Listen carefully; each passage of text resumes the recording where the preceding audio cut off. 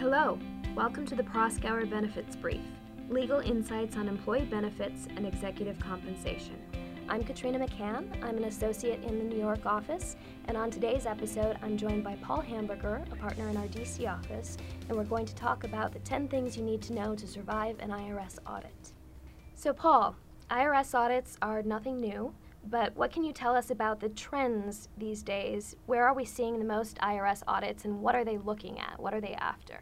Any plan can be audited really at any time. But the IRS is now really focused on what are called Employee Plans Team Audits, or EPTA, EPTA audits. These audits are audits of large plans, defined as plans covering 2,500 or more participants. What the IRS has found is that even though the number of plans in this category are fewer than 1% of the total number of plans out there, these plans cover approximately 60% of all participants and nearly 70% of all plan assets. These large plan audits are really an outgrowth of the IRS Audit Initiative for Large Business Audits, and it enables the IRS to bring in a whole group of tax specialists, accountants, actuaries, computer data specialists, etc., who can look at the overall compliance process. They can look at an employer's internal controls, and then they can match up deductions with compensation, and they can match up all of the various systems that are impacting plan administration. They shoot for about 100 of these EPTA audits per year, and they try to balance a number of factors, including geographically, trying to make sure that they're getting plans from all around the country. And then they scour the news, SEC filings, 5500 filings, and other areas or outlets of information where they can learn more about companies that are engaging in certain transactions which may raise questions about how those actions are impacting plan administration. At the end of the day, these are comprehensive audits. They are not issue-specific audits, although the IRS, of course, does still do issue-specific audits.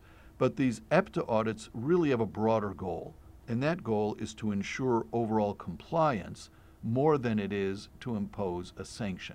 With that framework in mind, whether you're subject to an EPTA audit, a random audit of a smaller plan, or an issue-specific audit, I understand you have 10 tips for surviving the IRS audit process. What are the first couple of steps? Thanks. I do have a few steps to go through, and step one is don't panic. The first thing in human nature takes over when you get this scary-looking IRS letter saying your plan has been selected for audit, and right away the instinct is to be afraid that something is wrong. These are standard letters, and you should read them carefully, identify the IRS contact, and then take on a deliberative process of locating all of the relevant documents and developing a list of internal and external resources that can help guide you through the process.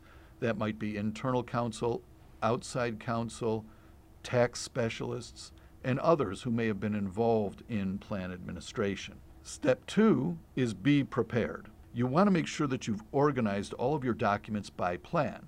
This is particularly helpful if the IRS is looking at more than one plan. They might be looking at a 401k plan, for example, and a retirement plan. If that happens, make sure you've got all of your documents and all of your systems ready and available for review plan by plan. Second, you want to make sure you conduct your own review.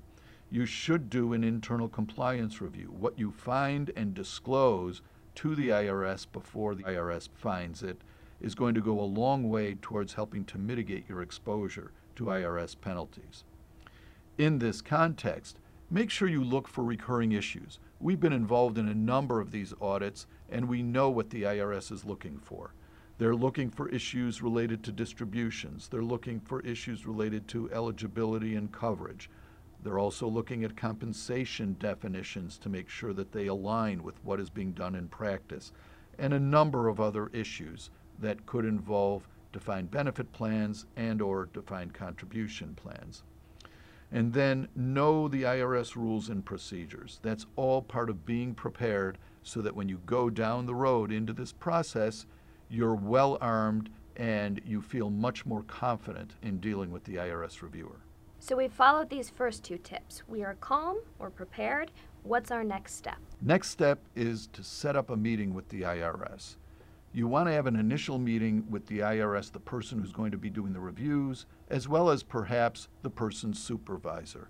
You want to make sure that you bring to that meeting your outside counsel, as well as your senior tax person who's used to doing these audits.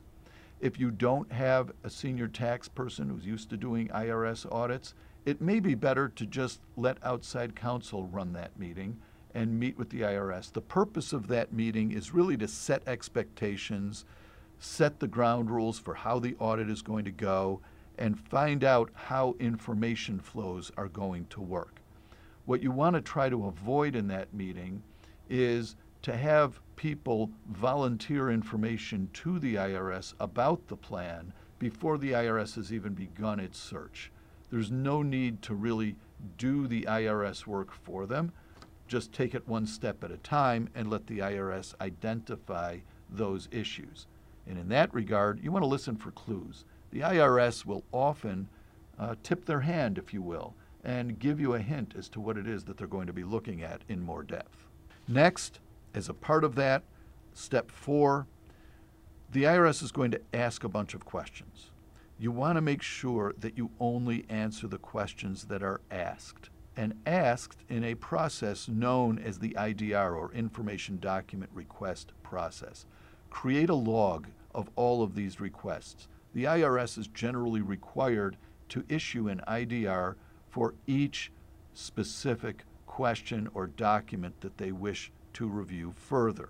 Of course, if the IRS asks a question in a meeting or orally requests information over the telephone, you want to be helpful, but you still need to be firm that you'd like to make sure that you've created the record through the IDR process. That record can come in handy if you ever need it on an appeal. Related to that, step 5 is not only answer the question, but actually answer the question. Often, there are lags between the time when the IRS asks the question and the time when the taxpayer responds.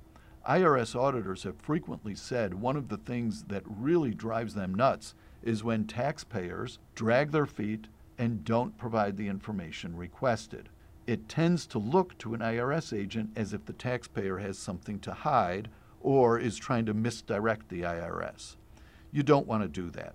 You want to make sure you've answered the questions and you've set expectations and you've met your disclosure deadlines. If you promised something by a certain date and can't deliver, be proactive. Call the IRS. Tell them, I know we said we would get it on this date, something came up, can we get it to you on a different date? But you want to try to make sure that you meet all of the deadlines that you impose and that you agree to. On a related note, working with the IRS throughout this process, what's tip 6? Tip 6 is to be friendly and not adversarial. It is an adversary process, and it can be frustrating sometimes, but the IRS is willing to work with you through an EPTA audit. So you would like to make sure that you can establish a good working relationship with that IRS auditor. They will likely be around for at least 6 months. Sometimes they're around for a lot longer. And so you want to have a good working relationship. That way you can also establish some of the good faith defenses that you likely are going to want to assert in the event that any sanctions are imposed. As this process is wrapping up and issues are being identified, what are your next couple of tips for surviving the process? Step 7, propose solutions. There's no question that this is a human endeavor, and there's no question that people make mistakes, including plan administrators. And when those mistakes happen, you need to be prepared to offer a solution. So if the IRS has asked a question about a particular practice and that has disclosed to you an administrative error, go back to the IRS and say, here is the error we found and here is how we propose to fix that error. Give the IRS that complete fix right up front. The reason for that is that, number one, you can avoid the IRS imposing a solution on you that might not work for you or working in your environment. Second, the IRS may be prepared to say, well, that's great. Since you have fully vetted this problem and you've closed out the issue, we'll move on, and we're not going to use that as a basis of any future sanction. So it goes a long way towards demonstrating good faith. At the end of the day, of course, if there is a sanction imposed, then step 8 is you need to be prepared to negotiate over that sanction amount. The IRS doesn't hold all the cards. Taxpayers also have opportunities to negotiate over the sanction amount and to bring those sanction amounts in line with an appropriate sanction relative to the nature of the failure. If all else fails and the IRS is not prepared to move off of whatever the number is, and you need to go to appeals, step 9 is to understand your appeal rights. The IRS will disclose those appeal rights at the beginning of the audit. You should read them and know where you might be headed. Even if you don't end up at appeals over a particular sanction amount, you will want to know the process so that you can lay the groundwork up front in the event that you do need to go to appeals. But if you understand the timing involved with various appeals rights and you understand the process, it can help you work through whatever the stumbling block is once the IRS has imposed its proposed sanction. Thanks, Paul, for guiding us through the process. What is your final tip for surviving an IRS audit? The final tip is the same as the first tip, which is don't panic. There are lots of resources to help you through the process. Outside counsel can definitely help. We've been through a number of these audits, and we are familiar not only with audits, audit processes, and auditors, but also strategies into how to deal with IRS audits. So don't panic. Resources are there. Take advantage of them, and you will find that you can work your way through an IRS audit with a minimum amount of exposure to penalties and hopefully no penalties at all. Thank you for joining us today on the Proskauer Benefits Brief. Stay tuned for more legal insights on employee benefits and executive compensation, and be sure to follow us on iTunes.